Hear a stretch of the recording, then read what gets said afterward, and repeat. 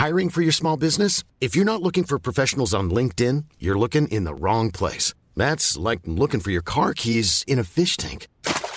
LinkedIn helps you hire professionals you can't find anywhere else, even those who aren't actively searching for a new job but might be open to the perfect role. In a given month, over 70% of LinkedIn users don't even visit other leading job sites. So start looking in the right place. With LinkedIn, you can hire professionals like a professional. Post your free job on linkedin.com/people today. Hello and welcome to another special bonus episode of The New Abnormal. And we thank you so much for being here. Today we have an amazing episode with Miami Herald's Julie K. Brown, who's just come out with a new book that chronicles a lot of the reporting she's done and tells the story of Jeffrey Epstein. It's called Perversion of Justice, and we're going to get into what's inside the book with her today. Welcome to The New Abnormal, Julie K. Brown. Thanks for having me. Very exciting. I'm such a fan of yours. I want to talk to you because you are the person who broke this story, and if it was not for you, Jeffrey Epstein would still be jetting around in his private jet. Who is the biggest villain in this story besides Jeffrey Epstein? Oh, man, you really put me on a spot. Sorry. You can have multiple. There's a lot of villains. Yeah. There's a lot of different villains in this story. Many of the victims, for example, would say that it is Acosta, maybe? No, Ghislaine Maxwell, really, because a lot of the victims, and I'm saying the victims would say this, because she really started this whole idea of going out and recruiting young girls for Epstein, according to, the allegations against her. So she used her sort of her motherly, and this is what they told me and what they have said to authorities, that she was a nurturing, kind of warm woman. And so they felt they could trust her, and they got kind of lured into this horrible web of sex trafficking. Jesus. Just start a little bit with the beginning here, though. With Alex Acosta, explain to me how that happened, because it was like Epstein was guilty, we all knew it, and then he got off. Well, it's a question of how much do we know and when we knew it. I think when this whole thing happened, they did a very good job of putting a lid on what he did. They hired private investigators. They hired PR people, especially in New York. Yeah, talk to me about the New York PR people. I really, quite frankly, don't know all the people he hired. I didn't really study that, but I do know that he hired people because if you examine the coverage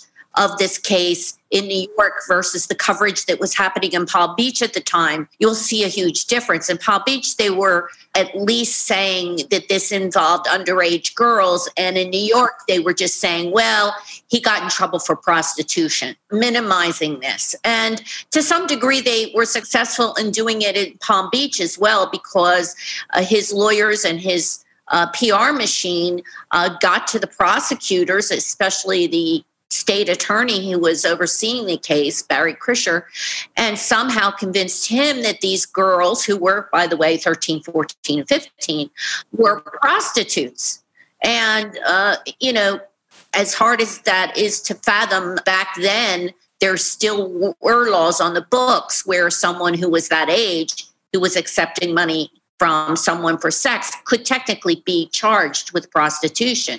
That's no longer the case, of course, but back then that was still on the books. So Epstein's machine convinced Barry Krischer, the prosecutor, that, look, these girls you're never going to win this case. They got money for this. They were prostitutes, ignoring the fact, of course, that there were ultimately dozens of them, and the way in which they were lured in there was really a means of fraud and coercion. It was not like, hey, we're going to pay you $100 for giving this guy sex. They didn't do that.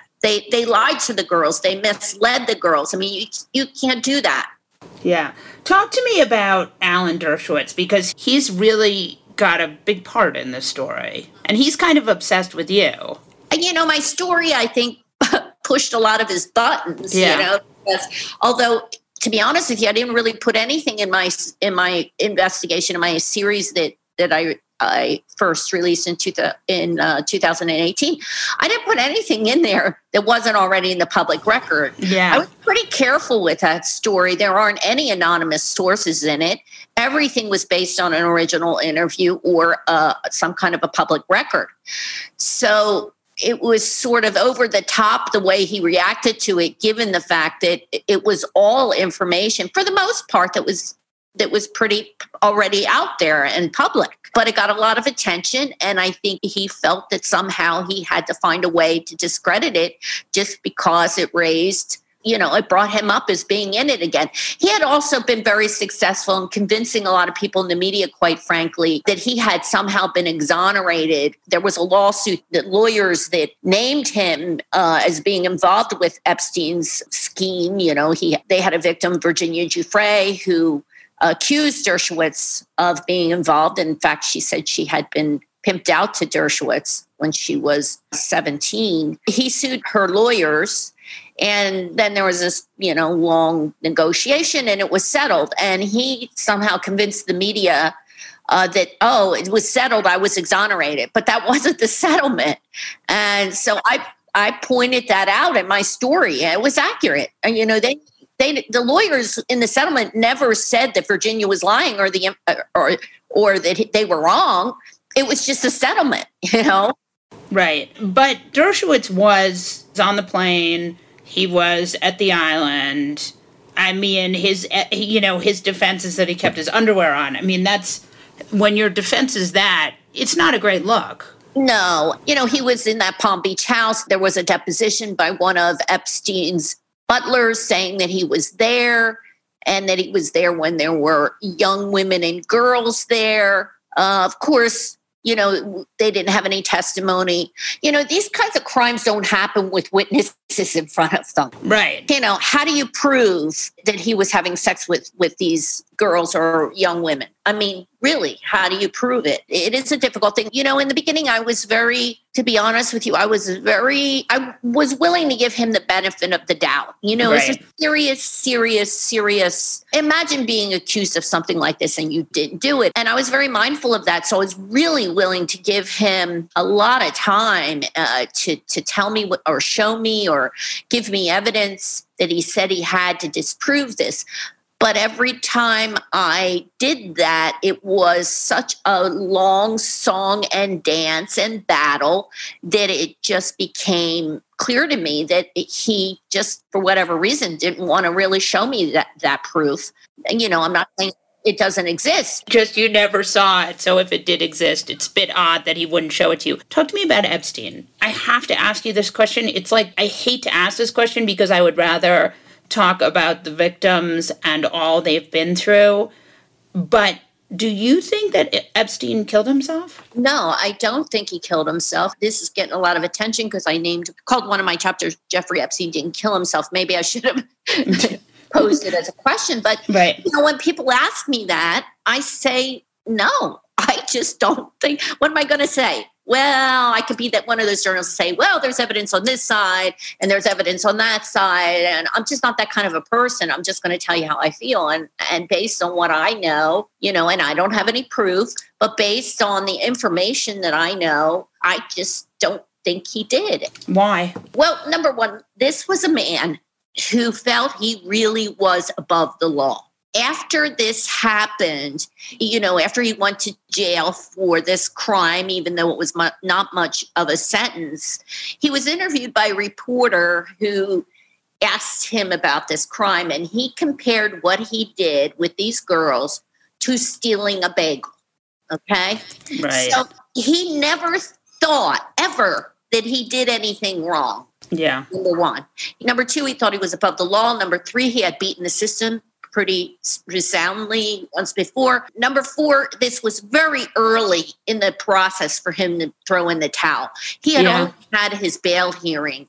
They hadn't had any litigation. He was still hiring lawyers up until the day that he allegedly committed suicide. This was a guy who didn't even tie his own shoelaces, probably. He had butlers doing everything for him. So how is he going to manage this feat of tying himself to the top bunk of his bed and pull himself with such force that he single-handedly breaks 3 bones in his neck. I mean, I just don't see him doing that by himself. Now, do I think it's possible it was an assisted suicide?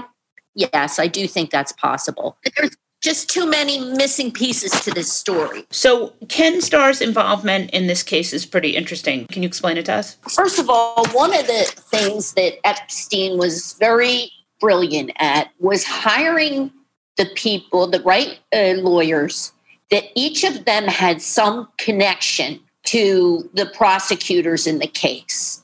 They had been friends, they went to school together, one of them had dated one of the prosecutors. I mean, it goes on and on. Now, Ken Starr and Jay Lefkowitz were 2 lawyers that Epstein hired. Both of them were in what is known as the Federalist Society.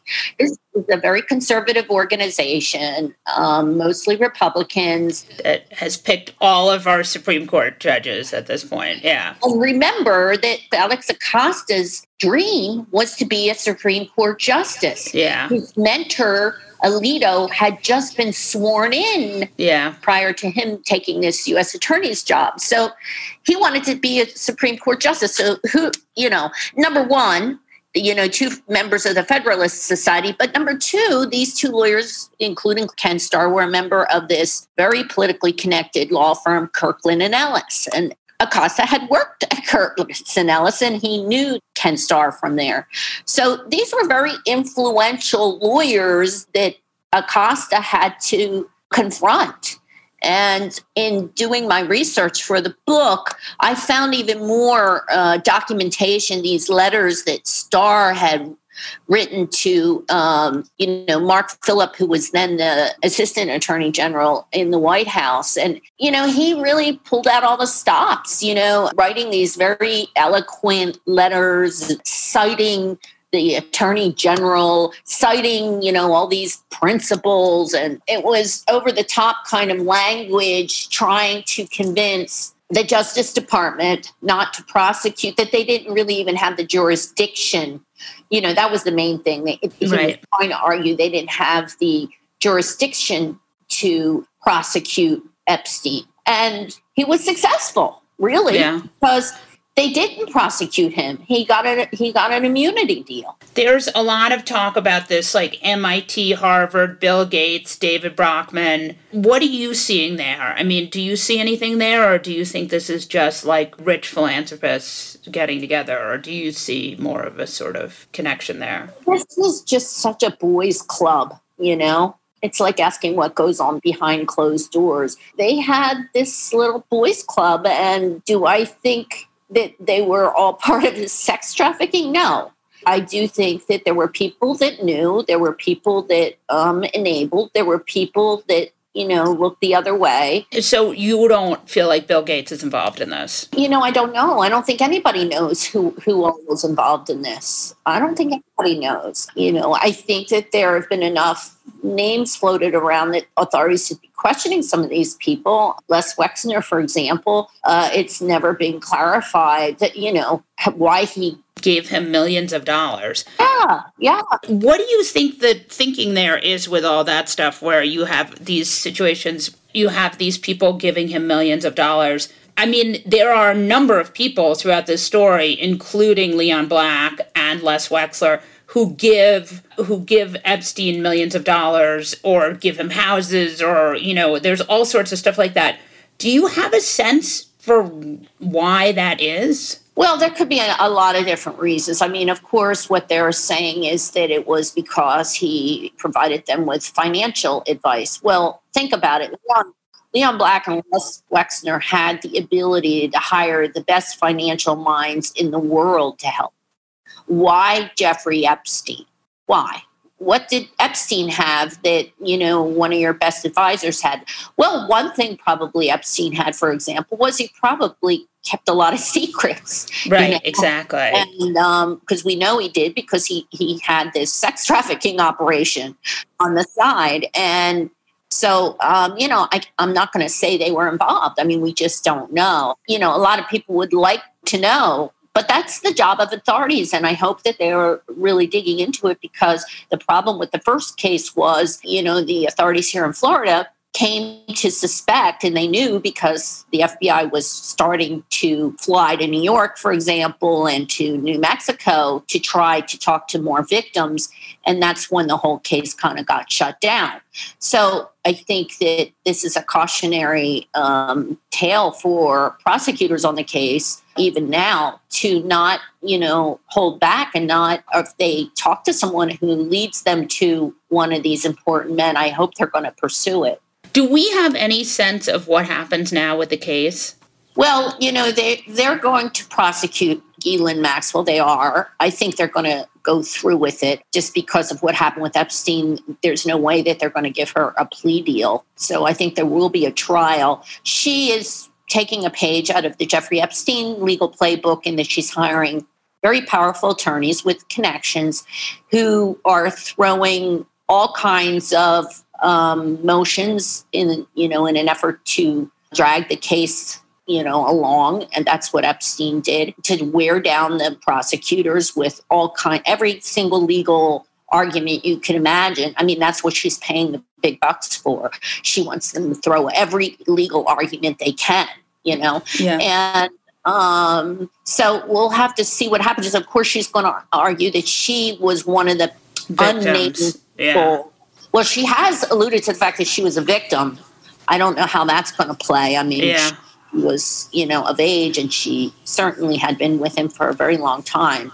She also, what did he do to force you to go out into Palm Beach at spas and all those places and try to recruit so-called massage therapists? He forced her to do that for so long. Have you heard at all about the arms dealing stuff? Is there any proof there, or is that just wild conjecture? I mean, I don't, to be honest with you, I haven't followed that closely enough. There's all kinds of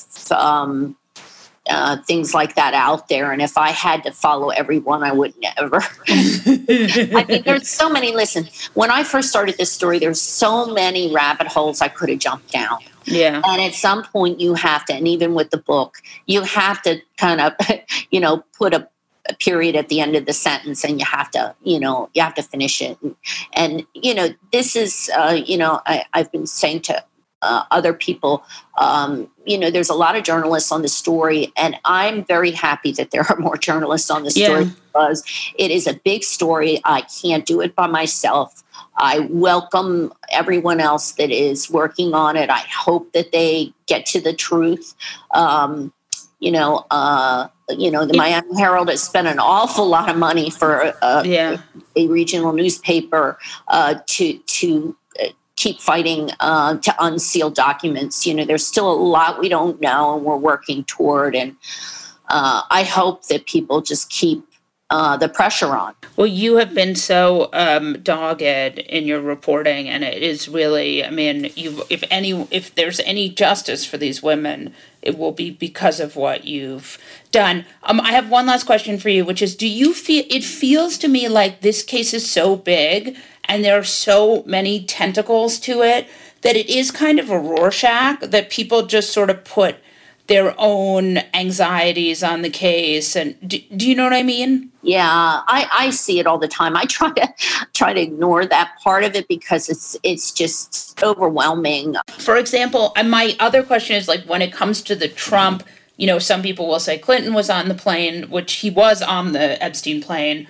And then there's pictures of Epstein and Trump. Have you seen on either side a connection to either of them? There's a connection on both sides. I mean, sexual assault and sexual abuse doesn't discriminate based on political party. Yeah. Yeah. I mean, that's what makes this story in some ways one of the rare ones in our country right now, where almost everybody can agree upon was a horrible crime, and that people on both sides, whether they're Republican or Democrat or conservative or liberal, they were involved. They should be punished, Yes, agreed. Thank you so much, Julie. This was a really great interview. So interesting to talk to you, and thank you. Thanks for having me.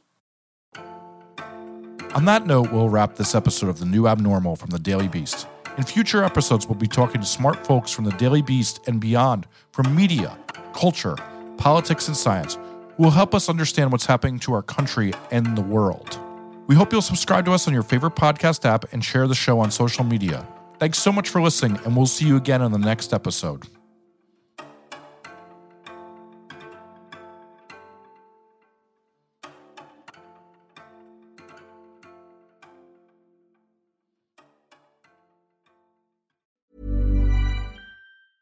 Planning for your next trip? Elevate your travel style with Quince. Quince has all the jet-setting essentials you'll want for your next getaway, like European linen, premium luggage options, buttery soft Italian leather bags, and so much more. And is all priced at 50 to 80% less than similar brands. Plus, Quince only works with factories that use safe and ethical manufacturing practices. Pack your bags with high-quality essentials you'll be wearing for vacations to come with Quince. Go to quince.com/pack for free shipping and 365-day returns.